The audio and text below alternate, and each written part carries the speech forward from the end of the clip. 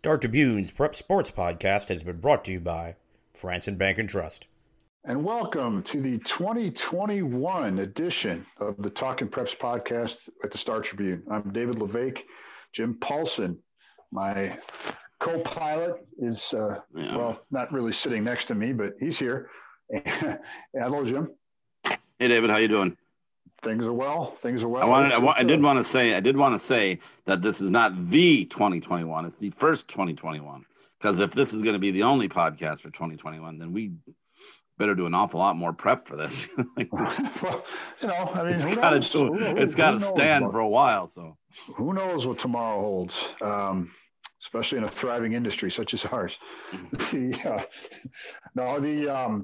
With this very newsy time, and this is we're recording this about noon on Wednesday, and we're still about 2 hours from the latest Governor Walz press conference about changing and some of the guidelines around Minnesota. So there's even more to come. But even with that said, we've learned a lot this morning, and we've got a few leftover items from this week. It was a big week. Monday started the winter sports finally.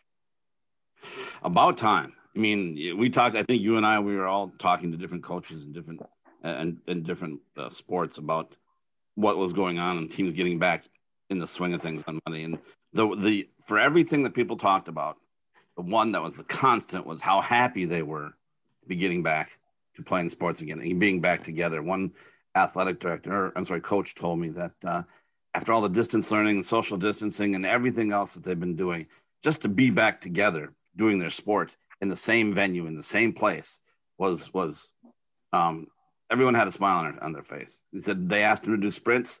Nobody complained. Nobody whined. They were just so thrilled to be back competing again. Now I have a feeling that will change a month from now because, you can only have to do so many sprints, but that's kind of the overriding theme I heard from people on Monday. Well, and it says a lot because the conditions by which they've allowed this to restart are kind of restrictive. I mean, you have the pods, which we had that in the fall, but you also now have masks during practices, and you will have masks during competition. That's not an easy thing to consider if you're a high school athlete, and yet with all of that hanging over their heads, like you said, the joy to be back outweighed it. So good for those kids to find that joy. Now, the mask thing, that is the biggest change that we're having here. That I know in volleyball, there were a few teams, and not everybody, but a few teams in the fall that wore masks while competing. Volleyball is pretty much the only indoor sport. Well, I guess you consider swimming as well in the fall. But this year, and some of the volleyball teams, they adapted to it, but skating with a mask on underneath your face mask, your face cage that's mandated. And also maybe having to have a mouth guard underneath it. That's 3 layers of protection there that could be very much a hindrance. Basketball, the same thing. And you brought up in a story that you wrote last week that there are recommendations that masks be changed as they get saturated through exertion and with sweat or breath when you're breathing heavy, those sorts of things. The question is, how is that going to go? Is that going to be mandated? If you take 3 hard shifts in hockey, you're going to have to go back to the bench and change a mask immediately. And what are you going to do with those spent masks? Is each player going to have 10 or 12 or 13 masks with them, continuously change their masks? So that's a question that I think needs to be answered and needs to be considered, because I can't imagine you have kids changing masks as frequently as it's recommended to do so. What's interesting is that I've heard from people, and this is, you have the conversations that you use for the information you're gathering for an article, but then you also have, as we call it, in the business we call it off the record, and off the record there's this prevailing frustration that the Minnesota Department of Health, who is laying down a lot of these recommendations and setting this pace, there is an amount of information that certain things that are a revelation to them that you'd think it would be pretty standard. For example, wearing a mouth guard in hockey. It's just the feedback I've gotten is there's this lack of understanding about some of the basic things that we do in our sports. And I know, your average government official can't know the chapter and verse in every sport, but it sounded like they're spending a lot more time than they thought they would need to explaining what the situation was to these officials. And that's, and then feeling like they also have go-betweens that understand, but then they have to present to people that don't quite understand. And so you're spending as much time explaining the situation as you are thinking through possible solutions and things. So it's been a little frustrating and a little concerning to people as far as who's calling the shots here. Well, yeah, and who is what's the priority Right. that these the Department of Health is looking for? Obviously, right now they're focused on stopping or retarding the spread of COVID, and that's admirable, and they should be doing that. But again, and people have asked this question: at what cost? And are they going to be? Is it going to actually be detrimental to these kids in some situations? Yeah. For example, right. Wrestling and gymnastics. And swimming are not going to be you're not going to be required to wear a mask while competing. Swimming makes sense because you're going to get it wet in the water. It could be a hindrance to something to do. That makes sense. Wrestling and gymnastics, the reasoning is that a mask could be in the middle of competition, could be a safety hazard, whether it be for choking or in the case of gymnasts, largely if they're flying through the air in a tumbling pass on the bars, if it happens to slide up, maybe, obscure vision for landing, those sorts of things, that the mask could actually be detrimental to their health in some ways. They will have to put masks on again as soon as they're not on the competing, but masks will not be allowed, or they'll not be required to wear a mask during competition. But then that raises some more points where one wrestling coach told me the kids were having a hard time on the first day, wondering why they just get done in a wrestling room. And he said cranking on each other and wrestling without masks. And then as soon as they're done, they have to put their masks on and go around conditioning and training. And he said that they're thinking that there's something hypocritical about that. Well, and the people, you use the word hypocritical. The people are raising the concerns that, is this a matter of appearance and perception, or is it a matter of really getting out in front of a real a clear and present danger? And there is no. They've asked, where is the data that says that these events are these mass spread, these sports activities are mass spreader events, or even minor spreader events? People are clamoring for that. What some sort of justification with numbers or anecdotes. And I haven't seen any. I don't know if you have. And so people are saying, well, then what are we doing here? Is this just about appearances and the perception that we're trying to be safer than actual fundamental good? So all these questions are swirling, and it's not going away, because while we learned here on Wednesday that we're going to have fans back, and we can talk about that in a second, what we also learned is that the masks while playing is not going to change, at least in the short term. So this is, as we start to get back to competition, which for everything other than, I believe, the skiing events, the first day of competitions can be January 14th, so a week from Thursday. Then we're going to find out, all right, how is this going when you're getting, when you're in a wrestling match, when you're getting checked in hockey, when you're being, someone's got a hand in your face in basketball and swipes and accidentally takes the mask down or whatever. Mm-hmm. Then we're going to find out, how these things are really working, or being maybe more inhibiting than people are comfortable with.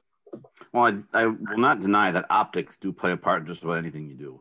I mean, you and I and everybody that's gone to a retail store since we've had a mask mandate, we tend to notice if someone's not wearing one, or if they're wearing one improperly. If you watch somebody on TV and they're not wearing masks, or by the same token, if they seem inordinately or awkwardly separate,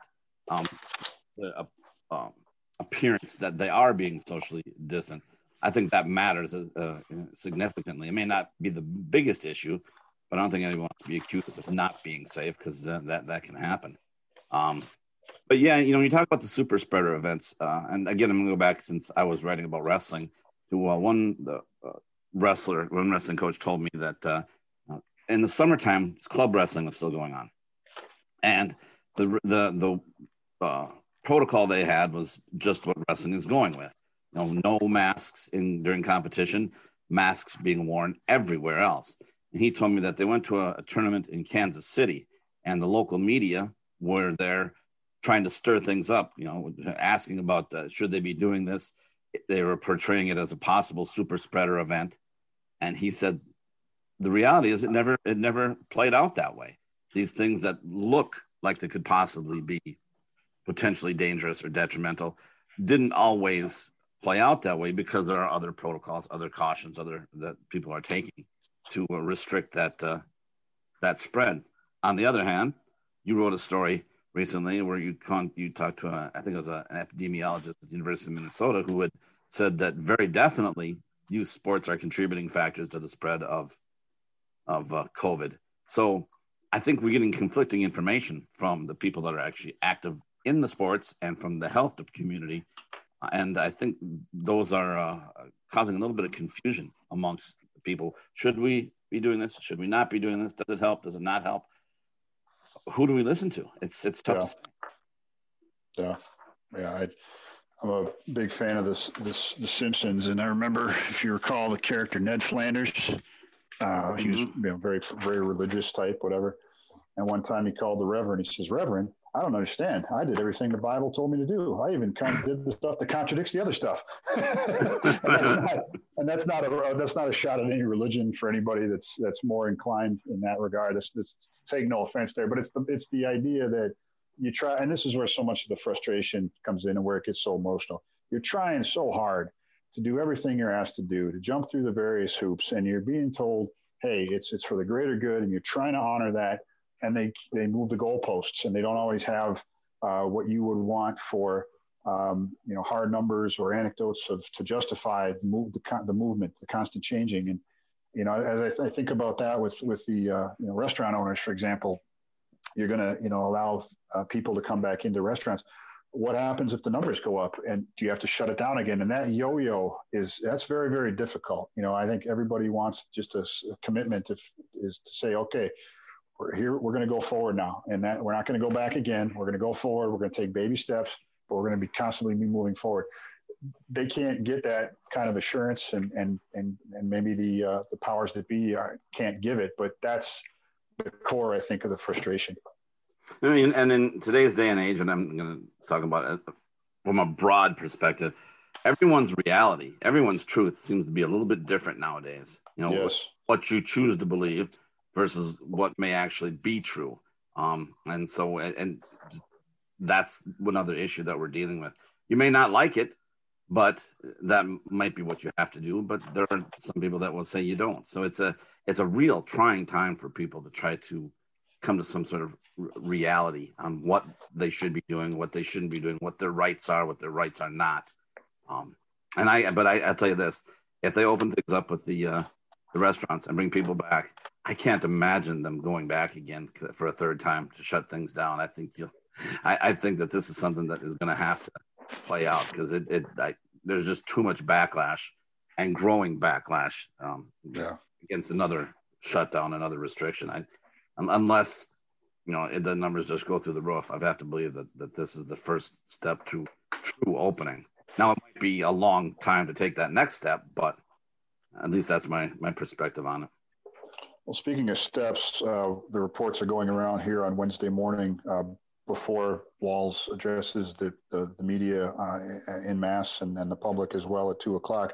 Reports are going around that we're going to open up and allow for 150 fans at indoor events, and 250, sports events, high school sports events, and then 250 at outdoor high school sports events.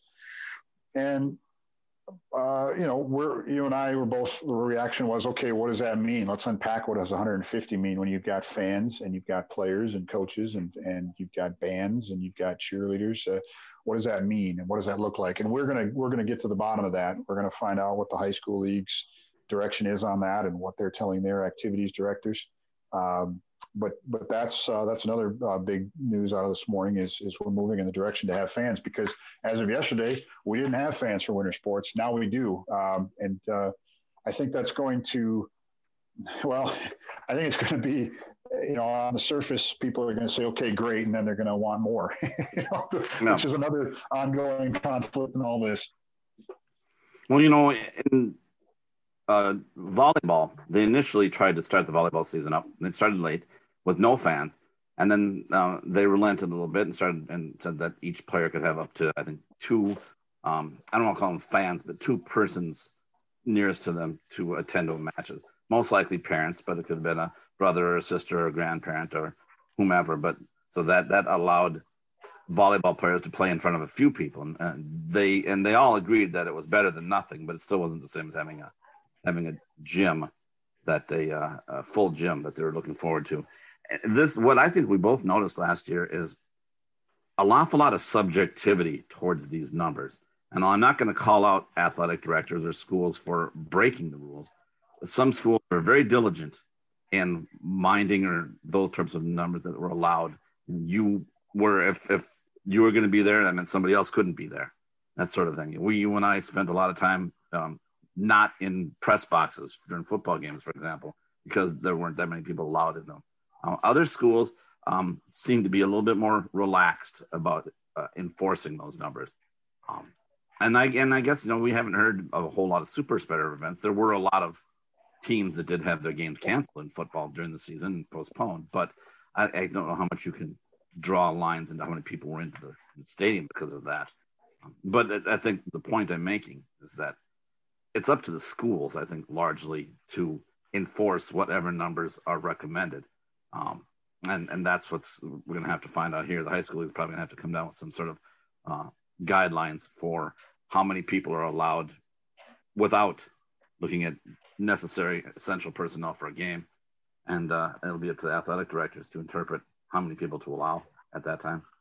I can't believe there's any sort of punishment or there's going to be any sort of governmental monitoring of how many people are in a game. There's not going to be like a fire marshal standing there saying, that's the 151st person in the gym. You can't go in. But it is going to have to be a situation where each school is going to have to be follow their own recommendations on how many people are allowed to watch a game. And like we said, I think everyone wants to do the right thing because everyone wants the kids to play. We talked earlier about the joy about being back. People don't want to go backwards again. They want to have what they can make out of this winter season because no matter how you slice it, if you're a senior, this is it. If you're a junior, this is your only junior season. So do what's being asked of you to do to play, to have some semblance of a season and know that there's still a lot ahead of you in terms of, the high school league has not closed the door on winter state tournaments. If you're a spring athlete, the high school league has not closed the door on a spring season. And not only that, they've kept very much at the top of mind having a robust spring season. So there's reasons to be optimistic. And I think people are going to, whatever they think and feel in their heart, whatever, they're going to do what is needed to make this work for the kids. And I agree with you 100%. And I've got proof in that at the start of the football season, at the start of the winter or the fall sports season that started late, there was a lot of concern about kids being kids and not minding the protocols and requirements and restrictions when they're away from their teammates. And whether in the locker room or on the field, the coaches are mandating what they can and cannot do. But there was a lot of worry that as soon as practice is over, you'd get 5 kids piling into a minivan or something and going home and not following those sorts of protocols. By the end of the football season, I think I heard this repeatedly from coaches after games and from players as well, that to mind their behaviors. They don't want anything to happen that's going to slow down or shut down their season. And the kids were actually listening. They had seen some examples of teams having their seasons postponed or canceled. And I think the message was getting through to kids. And I've heard that from coaches saying the same thing Monday, that kids are listening and paying attention to that because they know it can be taken away from them. And just having that more than a month of not being able to start your winter sports is enough of a message sender, enough of motivation for the kids to mind their P's and Q's and follow the guidelines that the coach is recommending. So it is definitely something that is hitting home, and that's good to see. Here's hoping we can carry on and everyone can do it safely and before too long, get used to the mask and get used to, I think you had an article last week, the volleyball player who talked about at first it feels like, you just, it's just a hindrance and you can't breathe the way you want to, but then you get used to it and eventually it just becomes another piece of equipment. So hopefully hopefully that's what everybody realizes, and hopefully this isn't sidelining anybody who has concerns or has any issues. I hope there's no unintended consequences from wearing masks while competing. Well, and I mentioned it earlier, there are examples of sports continuing on without masks, or particularly during competition, from club sports seasons. Basketball, from what I heard, there was a few instances in AAU basketball over the summer, but none in Minnesota, which were spreader events. But Minnesota was largely absolved from those. Wrestling, they said the same thing, that there wasn't any large-scale spreading of the virus during some of those events. And they're trying to use those as a guideline and a template for the restrictions that they're putting in now. And we'll just have to keep our fingers crossed. Yeah, very good. Excuse me. Well, here we go, entering, whatever winter's going to hold for us. Now, the big question is, what about the media? Will we actually go to the games? Can we cover games? Will we be allowed to talk to kids and coaches after games? That's the thing I'm sure everybody is hanging on that question. Well, all joking aside, I mean, we were allowed to do that in the fall, and for me, after the game for football and whatever, it felt normal to me. Yep, same thing. Other than speaking a little louder because I had a mask on, but I think I only had to repeat myself once, and and the kids were happy to talk football, and the coaches were too, and they whether it was 6 games that you got or whether you had a state tournament to play for or not, and you went out that Friday night, you tried to do what you could and play as hard as you could. I think there's a little difference. I had an awful lot of games where I was required to stand outside of the press box. And I am complaining because yes, it's definitely a kind of a wussy thing to do, but some of those nights are cold, particularly since the season started so late. And so we won't have to worry about being cold. If we can at least get into the gyms or the rinks, then we should be fine. Very good, sir. Well, I appreciate it. There's going to be much more to come. We'll be interested to see what Governor Walz has to say later here on Wednesday afternoon. And we'll be back next week as we ramp up. We're going to be on the cusp of games, and we'll have plenty more content and reaction and everything else to get to. So come back and join us, and be safe out there. Take care.